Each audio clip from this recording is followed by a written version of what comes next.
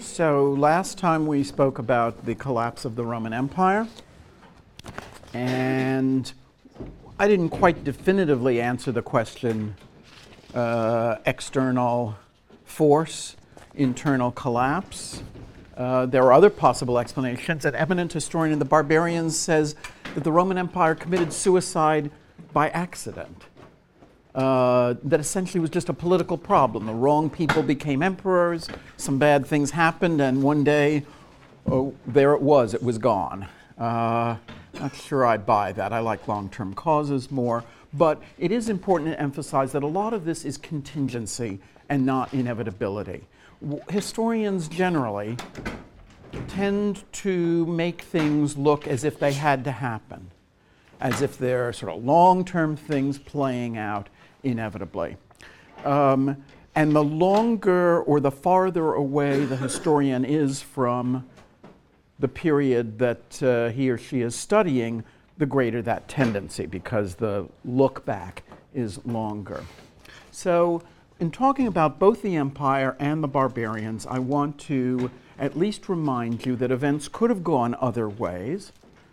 There are lots of long-term tendencies, but we're talking about a series of factors that are both immediate and long-term.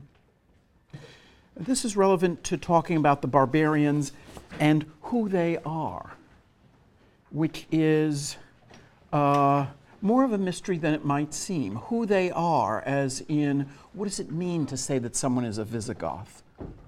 How much have I described what that means? And despite the business about plunder, that's not actually the only thing they were after. As we have tried to emphasize, they liked the Roman Empire. They wanted to share in its advantages, not to destroy it. We've emphasized accommodation rather than conquest. We've said that this is the end of a world, not the end of the world. It is the end of a certain civilization, perhaps, or maybe transformation of that civilization, but it's not the end of civilization. They're not invaders from outer space. Where do they come from? Who are they? Who are they? What are these aspects of accommodation? That's partly what we want to talk about today in discussing the barbarian kingdoms after the collapse of Rome. So 476 to 530. What happens in 530 is that the Eastern Roman Empire embarks on a reconquest of the West under the Emperor Justinian, and that will be the subject of our discussion a week from today. Any questions in the meanwhile? Notice that in the Burgundian Code, the authors of the code, the Burgundians, call themselves barbarians. They distinguish between barbarians and Romans. Even though they use the word, it's deceptive to think of barbarians or tribes or Germans as if these were absolute, well-defined terms that corresponded to an absolute, well-defined set of realities. What do we know about these people before they enter the empire? We know something from archaeology, but as they moved around, as I said, they're not nomadic. They have settlements, but they're not very urban settlements. They have grave sites. People who have grave sites with a lot of graves are not moving around a lot. So that's one indication. And the grave sites sometimes have stuff in it, things buried with them. And among other things, they show that they had trade with the Roman Empire because they've got Roman artifacts in them. Well, okay. But we actually don't find out that much about them. The main written source for pre-invasion, let's call them Germanic tribes, delicately, is Tacitus, the Roman historian, better known or best known for his very pessimistic annals of the history of the Roman Empire.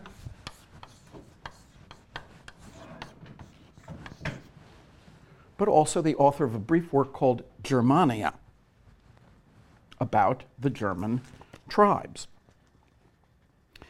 For Tacitus, the Germans, that is, the peoples living beyond the Rhine frontier, are both childlike and noble. They're warlike. From the Roman point of view, these barbarians are intent on invading the empire and enjoying its riches, hence the defensive kinds of frontiers we've talked about, the Rhine, or in Britain, Hadrian's Wall, which you can still see in the north of England, not that far from the Scottish border. That to guard not against Germans, but Celts, Picts, and Scots in particular.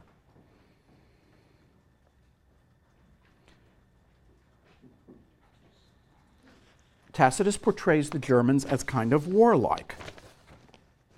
Around the year 100 is his description. But he never visited Germania. And if you'd asked him, well, if you're going to write about them, shouldn't you do some field work? He'd have looked at you as if you were crazy. Go there? Me?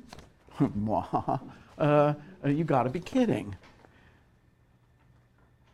The reason he wrote the work was probably not an anthropological description of the Germans, but as a way of berating the Romans. If you describe people who are virtuous but primitive, you can use that to castigate your own people. Rousseau's Noble Savage, where the American Indians are used to attack supposedly civilized societies, is an example. Or descriptions of the South Seas, some of Herman Melville's earlier works, or Robert Louis Stevenson, or Gauguin's paintings contrast a beautiful, natural, simple world far superior to the fatiguing rat race of what passes for civilization. So Tacitus's Germans are warlike, concerned with personal bravery and honor. They have close family ties. They're heterosexuals. They treat their women well. All of these are supposed to contrast with what Tacitus, who's a bit of a scold, Tacitus sees as Roman decadence. The Romans are given to prostitution. None of that in the German realms. The Romans are given to same-sex love. Oh, no. The Germans know that that is really evil. They don't practice divorce, according to Tacitus. Now, this is not, this is a moralistic rather than an ethnographic treatise. He does condemn them for certain vices, the vices typically ascribed to so-called primitive peoples by the civilized. They're lazy. They tend to get drunk. They quarrel. They gamble. In several respects, Tacitus, however, describes things that are true of later German practices, visible in the Burgundian Code, for example, and that he does not make up for any particular moralistic purpose. Two of these things are the comitatus. The comitatus is the important men surrounding the leader, his entourage, but his military entourage, his armed men. Not just bodyguards, but members of a gang, I guess would be the closest simile.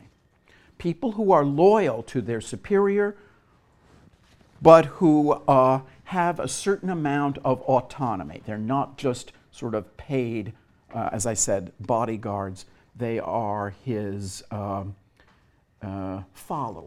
we can say. An anachronistic word would be vassals. Anachronistic because it's not used at this time. His military followers, armed military followers, the comitatus. Tacitus describes the feud between clans. Feuds are generally characteristic of societies without a strong central government and with fairly generous definitions of kinship. A generous definition of kinship means you know who your second cousin is, maybe your third cousin twice removed, and that cousin is going to consider your interests to be his or her interests as well.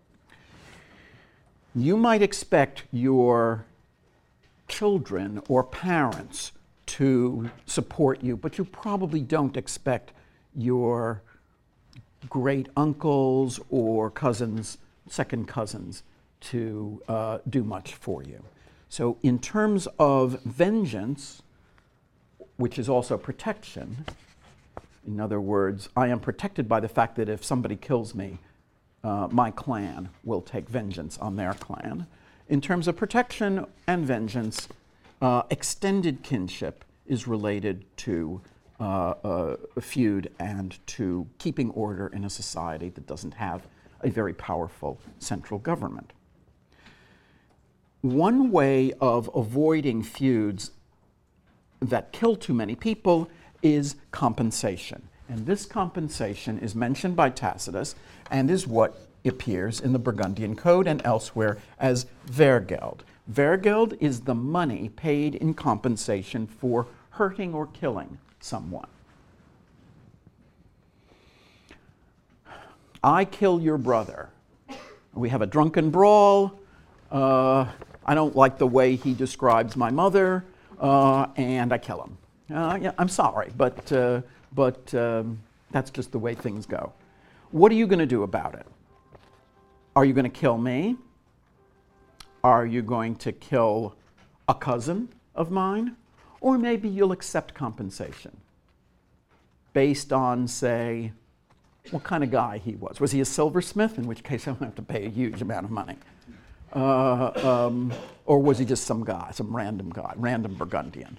Or free Burgundian? Or freed, formerly slave? All of these are tariffs. They're sliding scales of compensation. Tacitus mentions this. So we're looking at the Burgundian Code, and there are other barbarian law codes for clues as to how this society functioned. But of course, it's a society that's already in the Roman Empire. It looks like before they entered the empire, they lived in little villages. They cultivated grain, but they were more cattle raisers. They're skilled at ironworking. They also supplemented their income by a spot of raiding and warfare, opportunistic warfare. Ties of kinship are very important. When we're talking about a clan, an extended kinship group, we're talking about maybe 50 households. And we'll see this again. We'll see this with the Bedouins in the desert, for example. Within the clan, you're not supposed to feud. Not supposed to.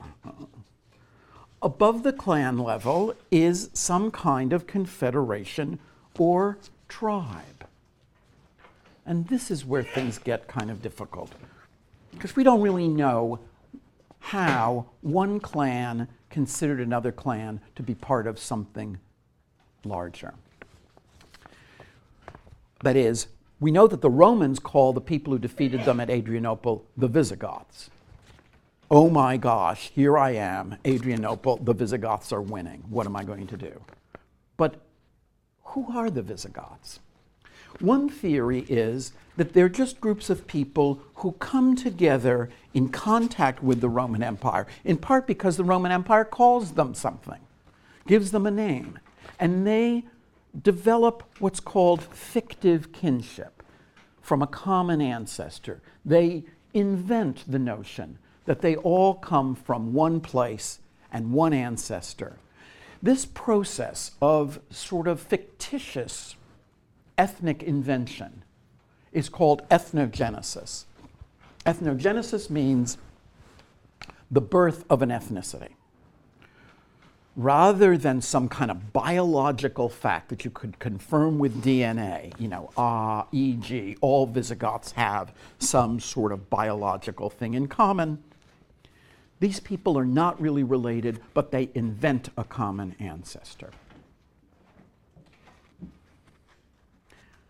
And this question of who forms a real group remains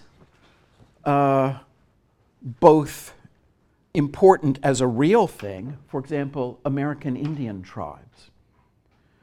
There are some whose claims to existence are indisputable. They have treaties with the United States. They've had reservations for many years. But now with the inducements for tribes, the tax-free status, the ability to have casinos and things like that, there are petitions for tribes to be recognized as such.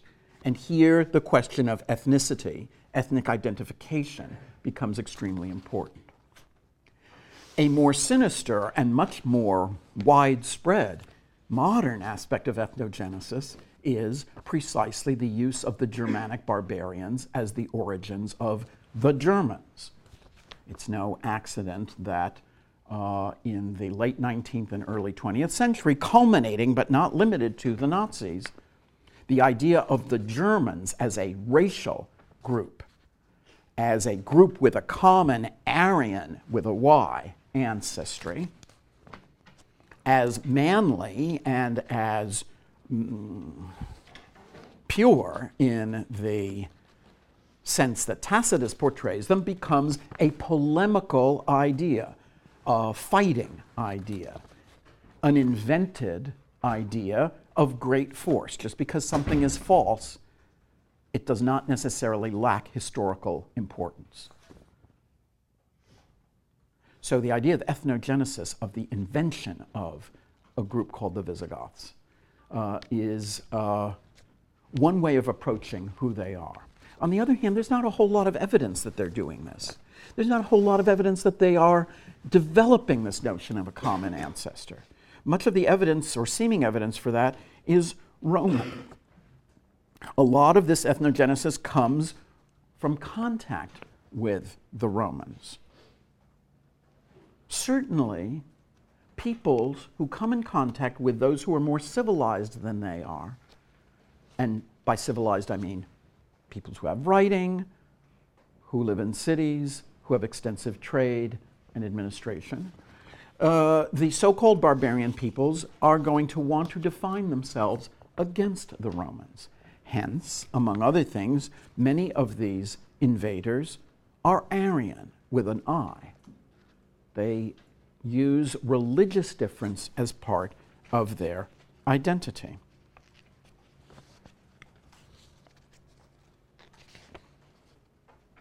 So, they have come into the empire, and as we said last time, they come into the empire first as allied troops, as refugees, as foederati. Foederati, that is to say, armies of the Roman Empire. They are supported by a system with the bland name of hospitality. Hospitality meaning that they're settled on the land of Romans, and they share in the revenue of that land. That's how the Romans pay them. They don't pay them cash. They don't pay them in plunder. They pay them in a portion of the tax revenue. So you owe a reasonably powerful but not quite powerful enough senator in Burgundy. You settle some friendly Burgundian troops on your land, and you give them hospitality. That is to say, in 1/3 of the tax revenue that you're collecting for the empire, or maybe 1/3 of just your regular old private revenues. This is a kind of accommodation then. It's accommodation that costs money, but it is part of a set of ways that the Roman elite figures out how to deal with these invaders, collaborate with them. So the Roman aristocratic landowners and the barbarian war leaders come to various kinds of accommodation. Now, the accommodation differs depending on where we're speaking of. And now we come to the point of having to describe the barbarian kingdoms. I've given you two maps, one of which you're not to show people who are not in the class. This one, the one with the arrows. Yale University is home to one of the great historians of our time, Walter Goffert. And I can't believe that I'm talking about all sorts of people like Wickham and Goffert in something that's going to be widely available. But anyway, let me express my admiration to him. He's one of the great early medieval historians. He could certainly run rings around me. He's retired. He taught at the University of Toronto. And among his many works is one that completely destroys the notion of having invaders with arrows.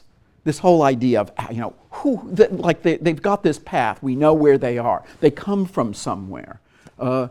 See up where what is now southern Sweden, Scandia.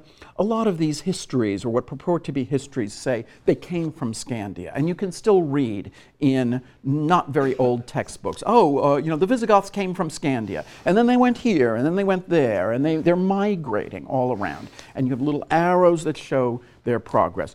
You're not supposed to do that. I'm not sure what you're supposed to do, though, as a substitute. And as always with historically misleading things, once you get rid of the misleading thing, you're kind of helpless if you're trying to teach this. So I'm asking you to look at this really closely and not take it seriously. I'm asking you to memorize everywhere they went, but not to tell anybody.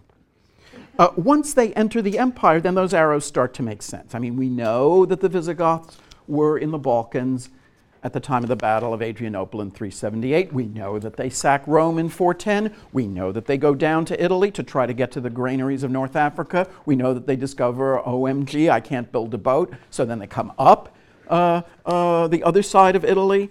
They settle in southern France. They're kicked out of southern France by the Franks for the most part. And they settle in Spain, where the Arabs get them 4 weeks from now, I think.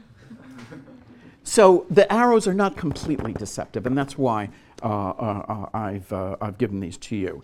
And it's hard to tell which arrows apply to which tribes, so hence map 2. Map 2, a lot calmer. This is the situation in 506. Why 506? Because in that year, the Franks, whom we're going to be following more closely, the Merovingian Franks, defeat the Visigoths and start pushing them out of southern France. So this is a map, I guess, before that defeat. You see the Visigoths in southern France and northeastern Spain, with the Basques kind of in between them. So this is the situation in 500. There's no more Roman Empire of the West, or there is a fictitious Roman Empire of the West. All of these people, to varying degrees, well, not all of them, most of them acknowledge some kind of suzerainty of Constantinople. You'll read about Clovis, king of the Franks, in the beginning of the 6th century, who gets some sort of gift from the Emperor Anastasius in Constantinople. A letter of appointment, some robes, various trinkets. And according to Gregory of Tours, the historian of Clovis, the title of consul. And he is very pleased with this. He dons these robes, he scatters coins, just like a newly appointed emperor. But is he obeying the Emperor Anastasius? Did the Emperor Anastasius start sending orders to him or have any kind of administration? No. This is really just symbolic. But we will talk about the relationship between the Eastern Empire and the barbarians, because it's going to change in the 6th century as the Eastern Empire fends off its opponents and becomes more concerned to take back as much as possible of the lost Western Empire. In the year 500, the most impressive of these barbarians would have been the Ostrogoths, because they are occupying Italy, which is the most Roman, the most prosperous, the most intact economically and culturally of the former Roman Empire of the West. The Ostrogoths had been in the, if you look at the arrows, they had been maybe in the Crimean area around the Black Sea. They came into the Balkans. They tried to attack Constantinople in the late 5th century. And they were defeated. And they were encouraged to move into Italy by the Byzantine emperor to get rid of Odoacer. That military leader whose takeover of Italy in 476 is conventionally understood to be the end of the Roman Empire in the West. The Ostrogoths had an impressive ruler named Theodoric.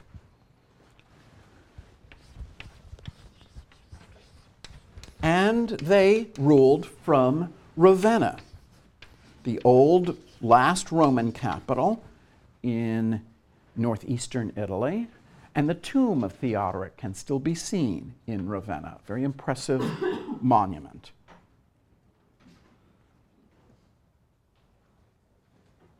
Roman education survived in Italy. It would reach its last flowering with two figures.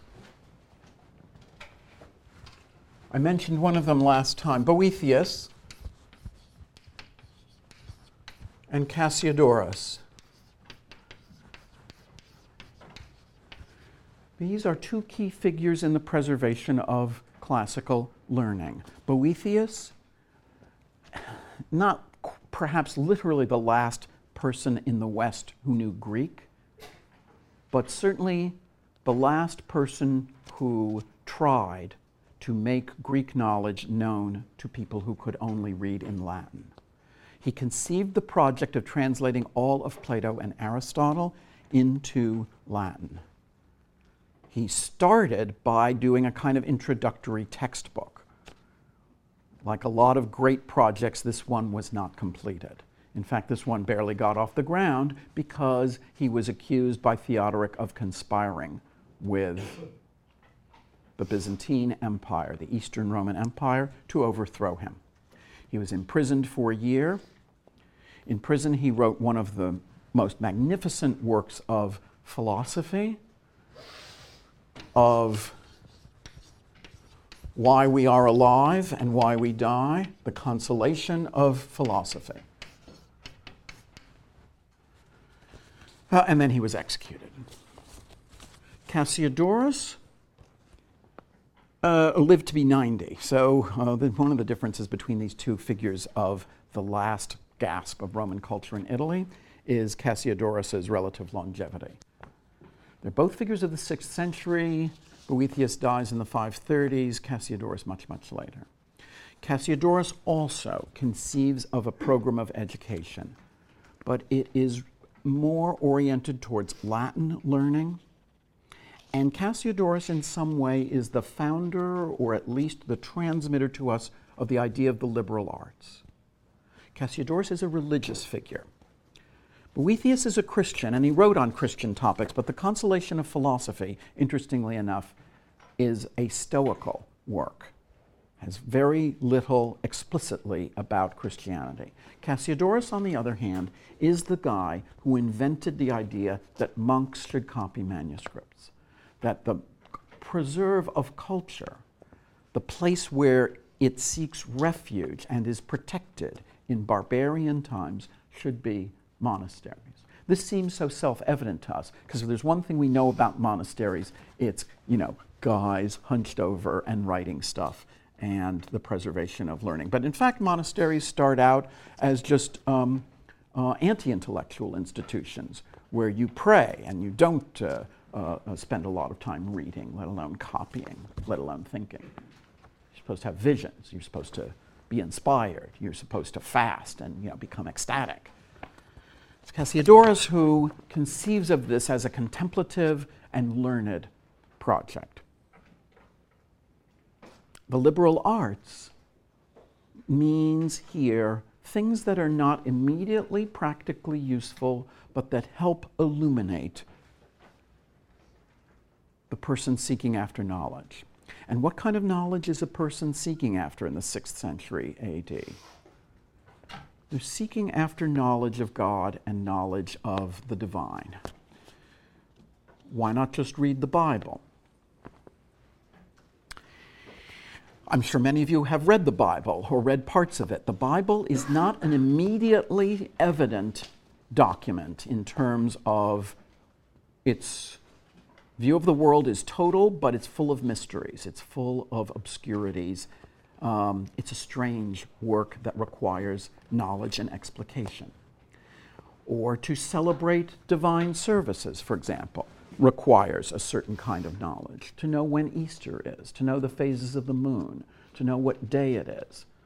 Right? These monks, or just anybody out in the countryside, can't just look at their phone and see what time it is. There's a need for some practical knowledge, but that involves abstract concepts like the movements of the planets. This is what the liberal arts are, and this is what's being preserved in the Ostrogothic kingdom. But the fate of Boethius shows you the sort of duality of the barbarian patronage of culture. On the one hand, the Ostrogoths in Italy are as civilized as these groups get. On the other hand, of course, Boethius is executed. On the third hand, you didn't have to be a barbarian to execute people. After all, Seneca was forced to commit suicide by Nero. So the fate of intellectuals in the Roman Empire is not necessarily so much better than the fate of intellectuals in the barbarian kingdoms. The thing about the intellectuals in the barbarian kingdoms is there are very few of them. Seneca's a great man. It's too bad that he died. We could have had more works, but there were lots of other philosophers. There were lots of other playwrights. Boethius, we can say, Boethius and Cassiodorus maybe, are the two smartest people in the 6th century, judging by what they had access to, what they read, how they wrote. And that's scary, right? If you can say that Isidore of Seville is the smartest man of the 7th century, or Bede and Alcuin are the smartest men of the 8th century, it's not just a compliment to them. It's right. If you're rated like the 18th best tennis player in the United States, that's a tremendous accomplishment. But presumably there are 200 tennis players who are ranked, and behind them there are 10,000 very good tennis players, right? But what if you were the number 1 tennis player in the country and there was no number 4? No number 4 through 100 million. Tennis would be an endangered game. It would mean a lot, but supposing nobody followed tennis anymore, right? I mean, perhaps, I don't know. I don't know enough about antiquated games, but some medieval game, that only 5 people know how to play. I could be the 4th ranked. But here we're not talking about, sports, important though they are. We're talking about, the fundamental aspects of knowledge. Theodoric is a great ruler, but he had a problem that is typical of many of these barbarian groups. He had to hold his minority together. The thing that made Italy the wealthiest, the most important, the biggest prize for the barbarians is its Roman population, its Roman wealth, the preservation of its cities. But that also meant that the Ostrogoths are a tiny proportion of the total population. He needs to hold them together, but he also needs to mollify the Romans.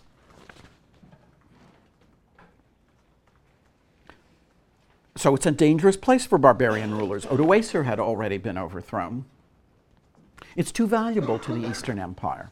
And indeed, after Theodoric died in 535, very shortly thereafter, the Byzantine Empire, the Eastern Roman Empire, would invade Italy and devastate it in the course of conquering it in a 20 years war. Now, if you look at the map again and turn to North Africa, you'll see we've got the Vandals in what's now Tunisia and eastern Algeria And then Moorish kingdom and Roman Empire. Ignore Roman Empire. I don't know what they're talking about. Moorish kingdoms, what does that mean? We don't really know who these people are either. They're not invaders, they're desert peoples who have now taken over what was formerly the Roman Empire, and they're pressing the Vandals. The Vandals were less accommodating than the Ostrogoths. They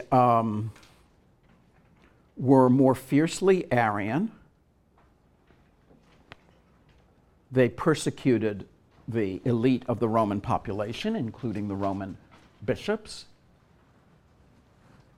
But they were very effective rulers. They had a navy. They were able to plunder Rome several times in the 5th century.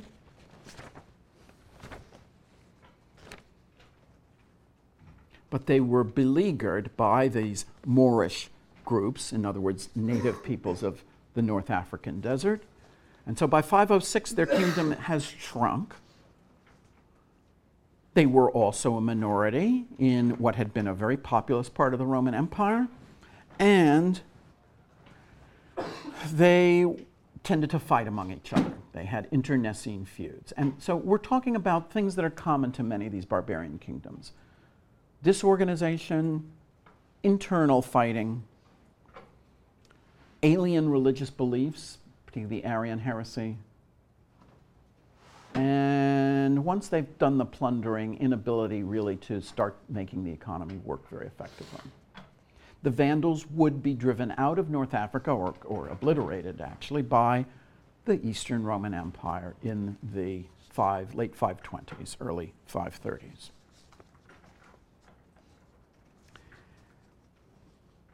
Now, I'm not going to go through every one of these, but I want to give you some examples of accommodation. Go up to the British Isles. You'll see it says British kingdoms. That means Celtic kingdoms, whose remnants would later be Wales, Scotland, and then the Anglo-Saxon kingdoms. The Anglo-Saxons are invaders who come from the continent beginning in the 440s. This is the first place that Rome abandons. Here, it looks more like a conventional invasion. The invaders come and the Romans pull back their troops because they're afraid that Gaul is going to fall next. And this is an island where the Roman impress, the Roman impact, was less. There isn't a large Roman majority and a small German minority. There is a Celtic majority that blends with the invaders or that seeks refuge in these independent British kingdoms, as they're called on the map, to the west.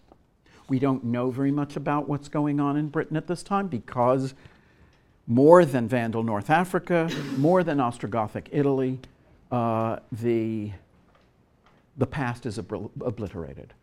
There's very little Latin being written. We have very little knowledge of what is going on. So this is at one extreme of what might be called barbarization versus Roman permanence. We're going to be talking about the Franks later. And we're going to talk a little bit about the Burgundians in closing today. But this leaves really among the important groups the Visigoths. The Visigoths, the people who in a way started this with their invasions of the Balkans in the late 4th century. In 506, they control much of France, the south and the west particularly, and are trickling into Spain. We will be following in reading Gregory of Tours the tremendous success of the Franks against the Visigoths, and so the Visigoths will be pushed out. What about the Burgundians? You've read the Burgundian Code. Anything strike you about it? Spencer? Focused on differences between different classes and groups in society, so free men versus slaves, Burgundians versus Romans, etc. Very status-oriented. I didn't realize there was so much hair pulling. Yeah, why? What's that all about? Yeah. Well, I talked about in the Wickham, it talked about how long hair became like a status symbol. Yes. So the question was, what is all about this hair pulling? It's a status symbol. We'll see that the Merovingian kings wear long hair, especially long hair, and when they're finally deposed by the Carolingians, that hair is cut. Now, of course, all their hair is cut. They're put in monasteries, and monks are what's called tonsured. You know, they have, if they're not completely bald, they at least are pretty near. Like many barbarian, so-called barbarian people, or like many people, period, there's certain signs of prestige, symbols.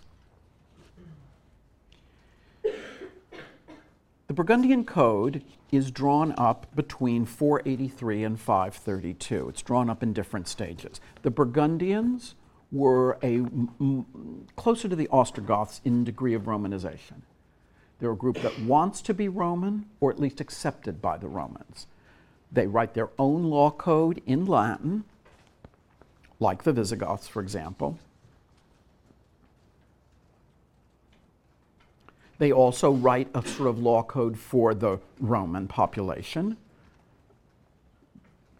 This law code is aware of disputes between Romans and Burgundians, and if each has a different kind of law, then how do you settle a problem that arises between members of both communities?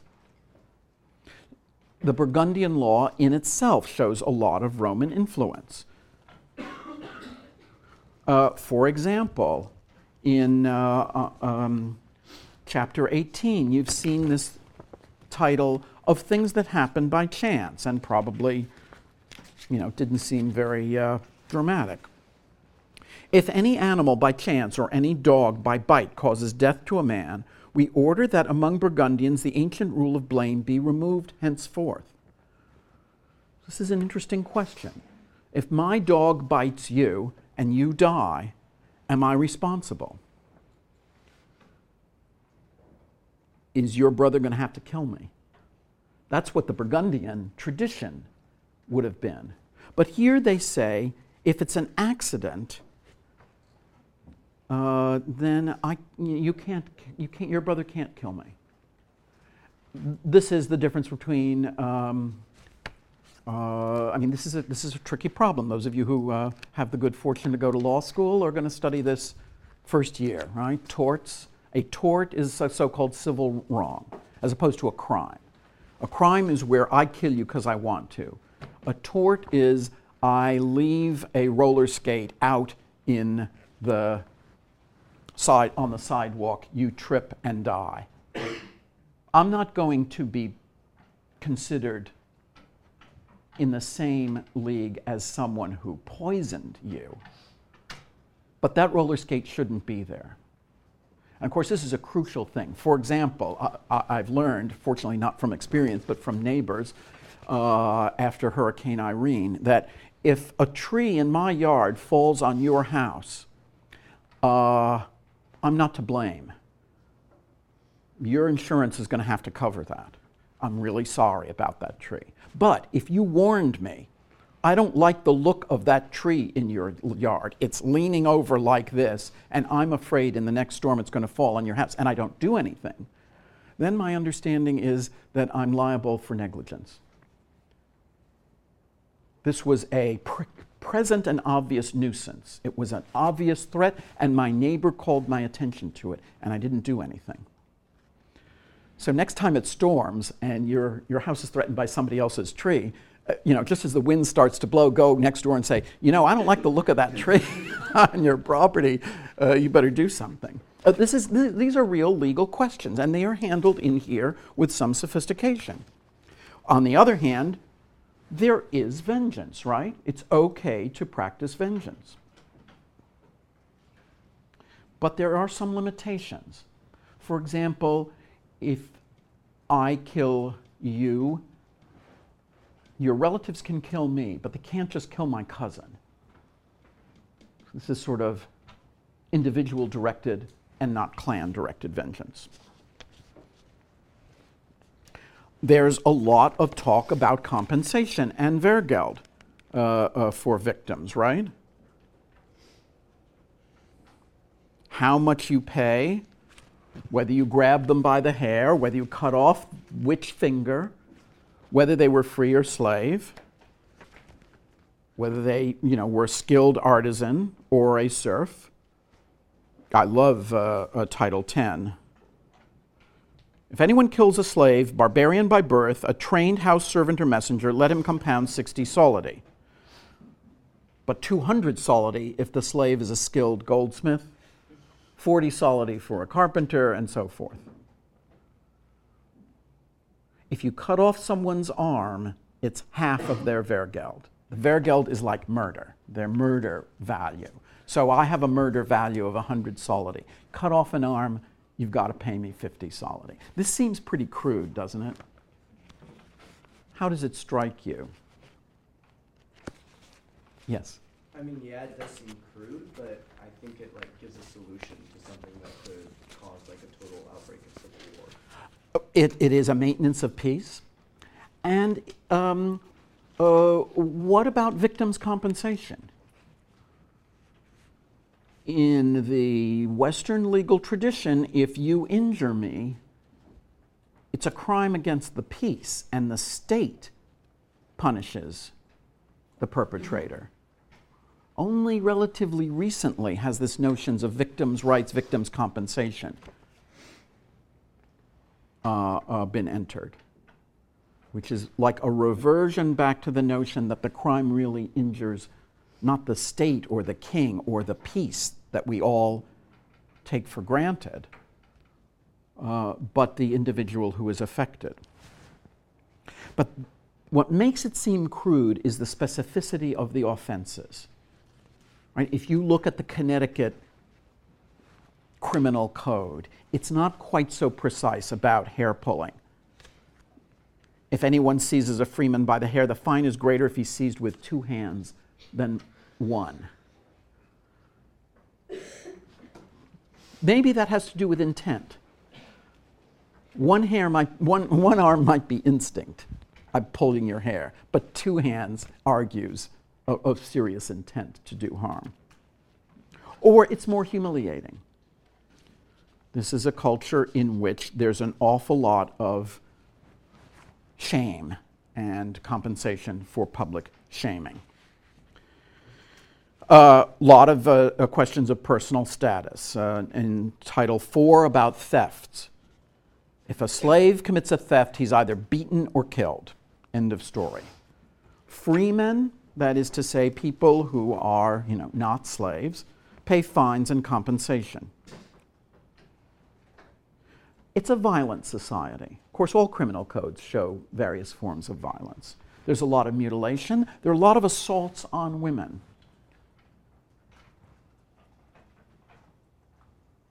Compensation for assaults on free women are paid to the women themselves. But a native freeman who assaults a maidservant must pay the master. Maidservant as a slave is regarded as a commodity. And then finally, it's a society in which, at least according to the official law code, men are more valued than women, or men are less regulated than women. If a man breaks a marriage in Title 34, he's fined. If he goes and runs off with another woman. If a woman goes off and runs off with another man, she's to be smothered to death. On that enlightened note, we'll leave the Burgundian Code. And indeed, we're going to leave the barbarians only for a little while. Next week, we're going to talk about the Eastern Roman Empire and why it survived and even why it flourished.